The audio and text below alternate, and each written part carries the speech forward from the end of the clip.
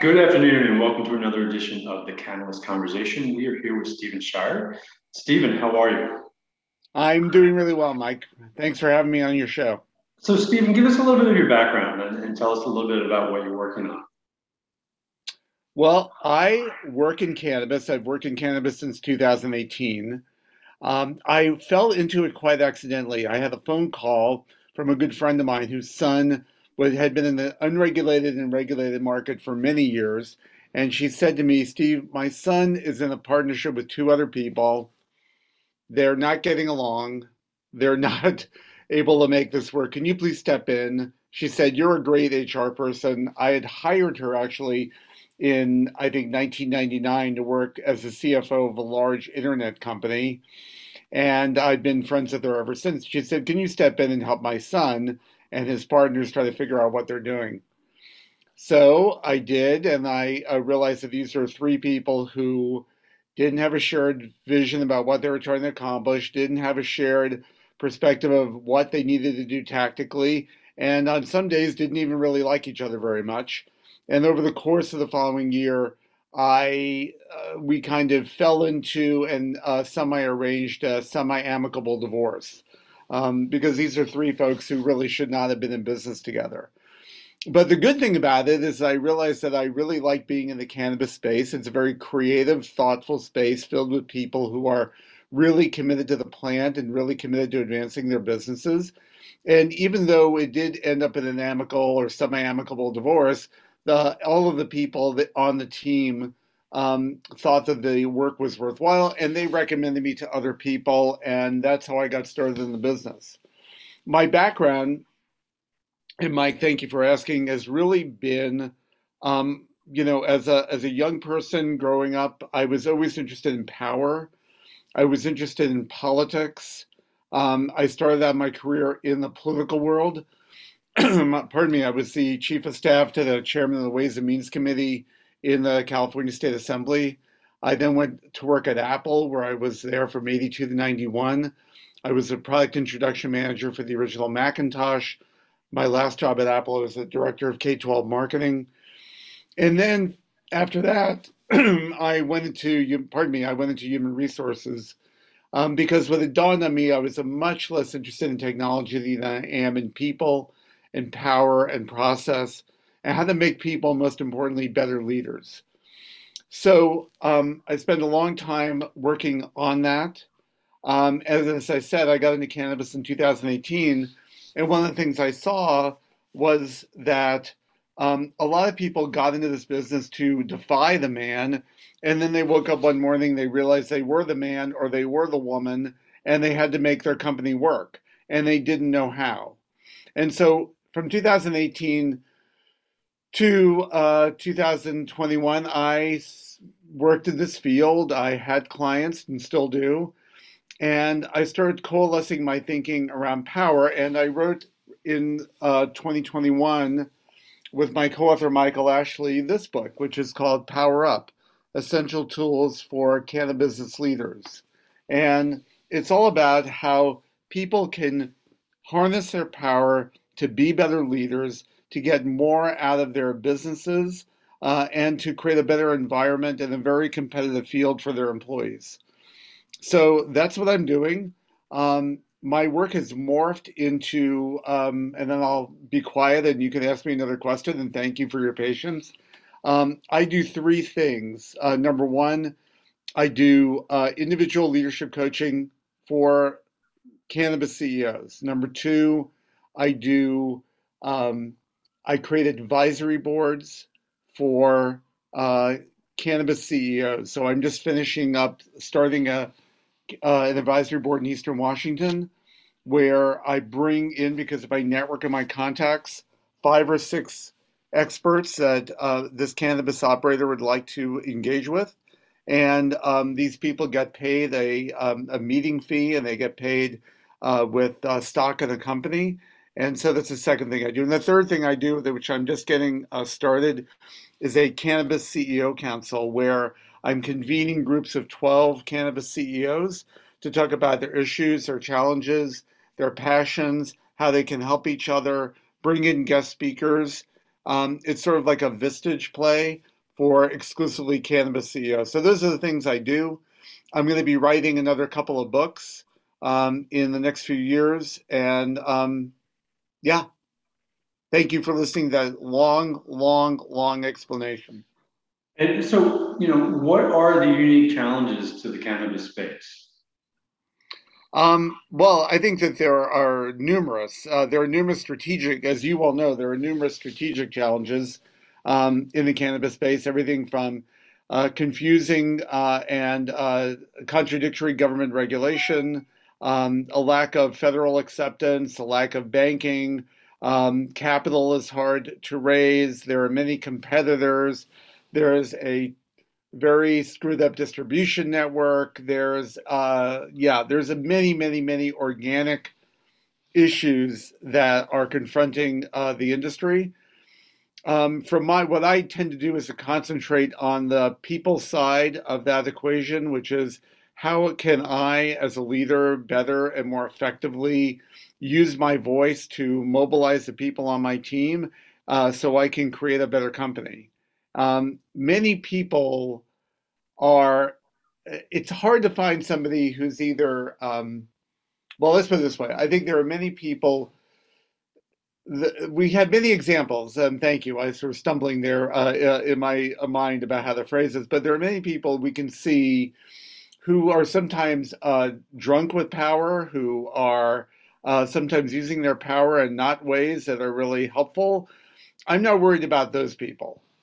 There are uh, plenty of people out there like that, but in truth, I think it's a small minority. What I more worry about is the people who are underpowered, who don't know how to use their power to advance their company, who don't know how to give voice to what they're trying to achieve, don't know how to articulate a vision, and don't know how to mobilize their teams. That's the people I'm most concerned about, and I see plenty of those people in the cannabis space. What's interesting is the biggest complaint that we hear is sort of this bro culture mentality, right? Hmm.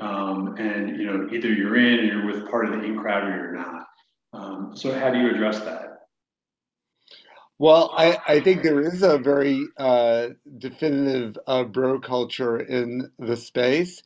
I don't know that it is that, well, I don't know that it's that deep that it can't be overcome. I think that there are lots of people in the unregulated market were men who were willing to take risks, right?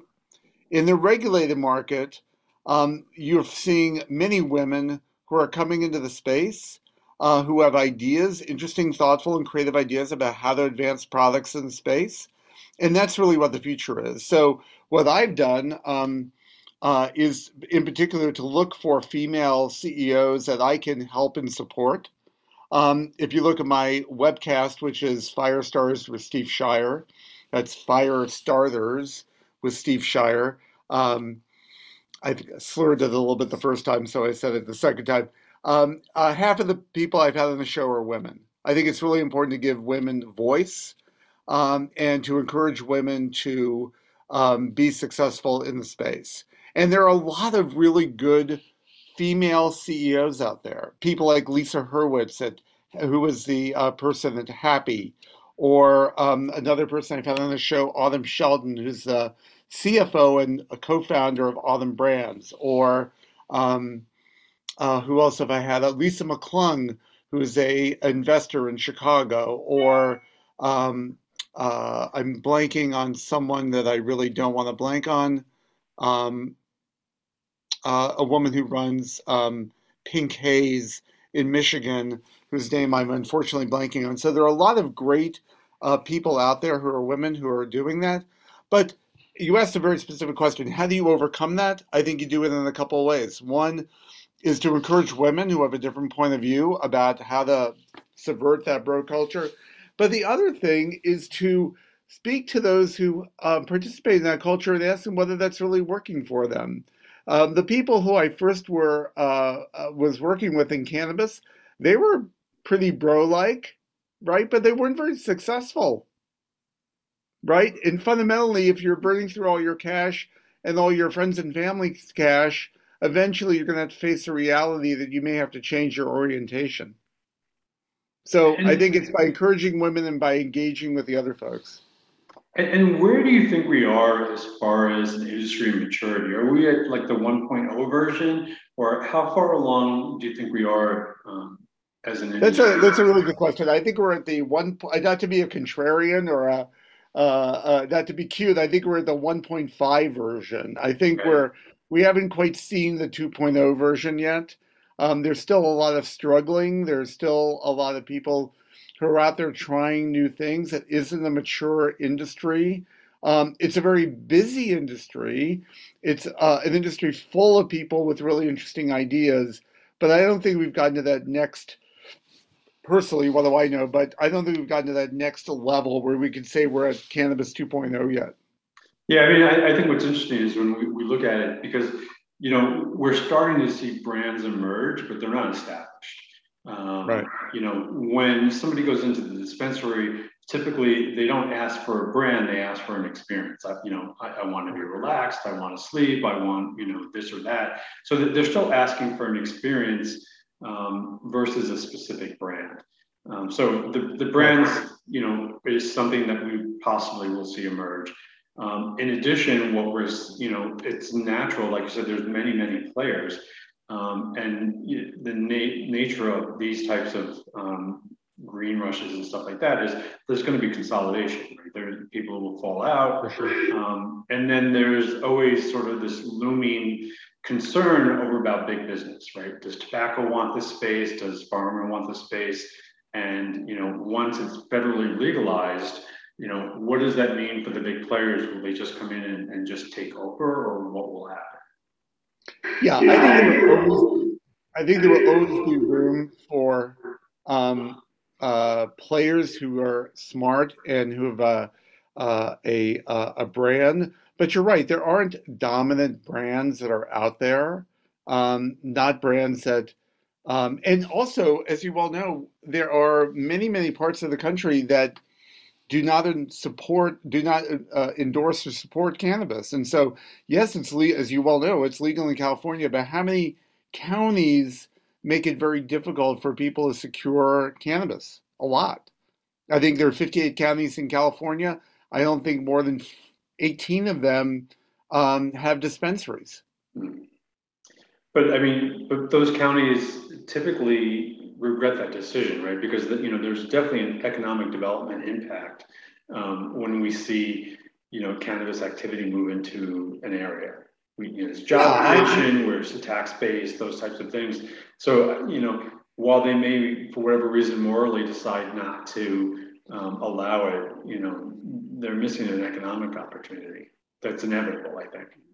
for sure, absolutely. But people sometimes take a long time to change their perspective. The thing that will move the needle, as we all know, is federal legalization. And I don't see that happening really for another 4 or 5 years either. Yeah, I mean, I would tend to agree. I mean, I think if anything, we'll see some move on the Banking Act. Um, Right, and then, one of the amazing things, and we saw this in Germany as well, is sort of this, industry misconception that when the legislation finally gets passed, that tomorrow everything is going to be ready to go. right, In Germany, it passed in 2017 to be enacted in 2018, and they're still figuring it out, right? 4 years right. later, and I think that's one of the other things that people have underestimated is that even when it finally does pass, it'll take several years to iron out the details before people can do For that. sure, And we're for seeing that sure. in New York, right? Where, it's been, figuring out the licensing, figuring out how to roll it out. It's taking forever. It does take, and I know from my own experience in the legislature that you can pass a bill, but there's always trailer legislation because it's sort of like the old axiom, no plan ever survives contact with the enemy, and no major piece of legislation ever goes out the door perfect. And so there's always trailer legislation. The other thing that has to happen is that states, see it as a big money making opportunity, but the regulations and the taxation that they are foisting on people makes it very difficult for Yeah, I people to be mean, successful. Yeah, I mean, we've seen that, there in the last 6 months, there's been an outcry in California that, between the luxury tax and, sin tax and all types of other taxes, that we're putting 30, 40% on top of the product, and that can't compete with the legacy market, which doesn't have any taxes, right? Right. So, the desire to eliminate the legacy market and make this a legitimate business, make this a taxable business, is counterintuitive to the amount of taxes that they're trying to leverage on top of all of this. Yeah, exactly. Exactly. And so what I am doing in my space is creating opportunities for cannabis people, cannabis leaders to gain more support, to gain more insight into their business, and to build their network. That's really what I'm about. So the Cannabis CEO Council, which will start, I hope, in May or June, the advisory boards that I'm putting together are all opportunities to connect people in the space. People are actively trying to build businesses in the space with advisors that can help them. Yeah. And Our belief is that for the folks that are in the space now that have the staying power, meaning capital, right, to ride this out for 3 or 4 years, they'll be very well positioned on the other side of this. right, But they're going to need capital to make it to the other side. right, exactly. And yeah, I mean, if you can self-fund, it's great. If you can turn a profit, it's great. But there's a lot of risk in cultivation, and there's a lot of risk in establishing a brand. I mean, so many people are trying to establish their brands now that who knows what's going to really work. And what do you see, and are you working with any sort of these alternative products that have sort of managed to, you know, find loopholes? I'm talking like the Delta 8s and the Kratums and stuff like that. Are you doing anything in that space, or do you avoid that space? What's your response to that? I have not um, had the opportunity to work in that space really. I mean, my focus is really how could I make cannabis CEOs more effective at doing their jobs? Yeah. And so I sort of go to where those opportunities take me. I'm not targeting a particular segment of the cannabis space particular. And are most of the companies you're working with consumer based companies? They Yeah, there. I have one cultivator. I have another vaping company. But I also have other companies that are in, for example, technology side of cannabis. So A company that's ecosystem players as well. right, exactly, exactly. So at the end of the day, what these people all have in common is they're trying to be successful in a space that is very daunting right now. And I'm trying to be the person that they can lean on to grow their company. And do you bring experience? Do you bring stability? What is it that attracts them to you? Um, I think more than anything, it's my ability to create focus for them or to work with them to create focus because there's a lot of chasing of bright, shiny objects in the space. And that's just not something that will really cause them to be successful. So, yeah, what people are interested in with the advisory boards is they are just nose to the grindstone. They're trying to make their company successful. They haven't met people. In this advisory board I've got that's just about ready to start, there are three other CEOs that are going to be on this advisory board. And that's the kind of experience that my client wants to have. In the Cannabis CEO Council that I'm starting, it's all these cannabis CEOs that are, again, nose to the grindstone, trying to make it work, and they're not reaching out there, they're not connecting with other CEOs.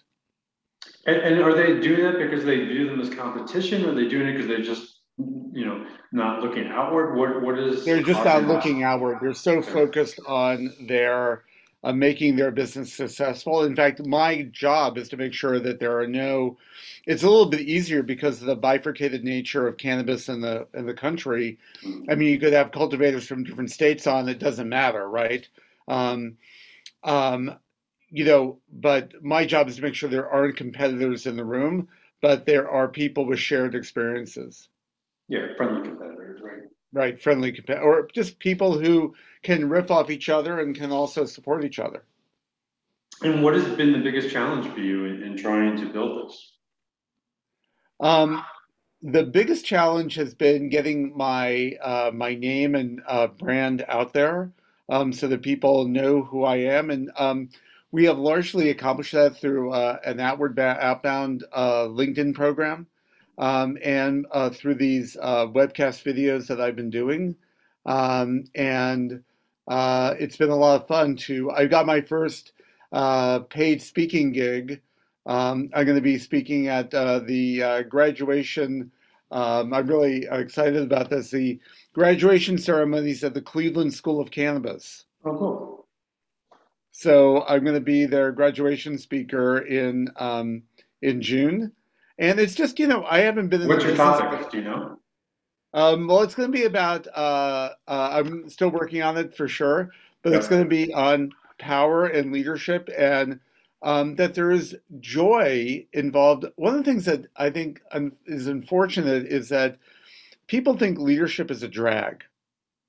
And I really don't think it is. I think it can be very joyful. It can be leadership is about showing the way. It is about having a vision and compelling or encouraging people to come along with you for that ride.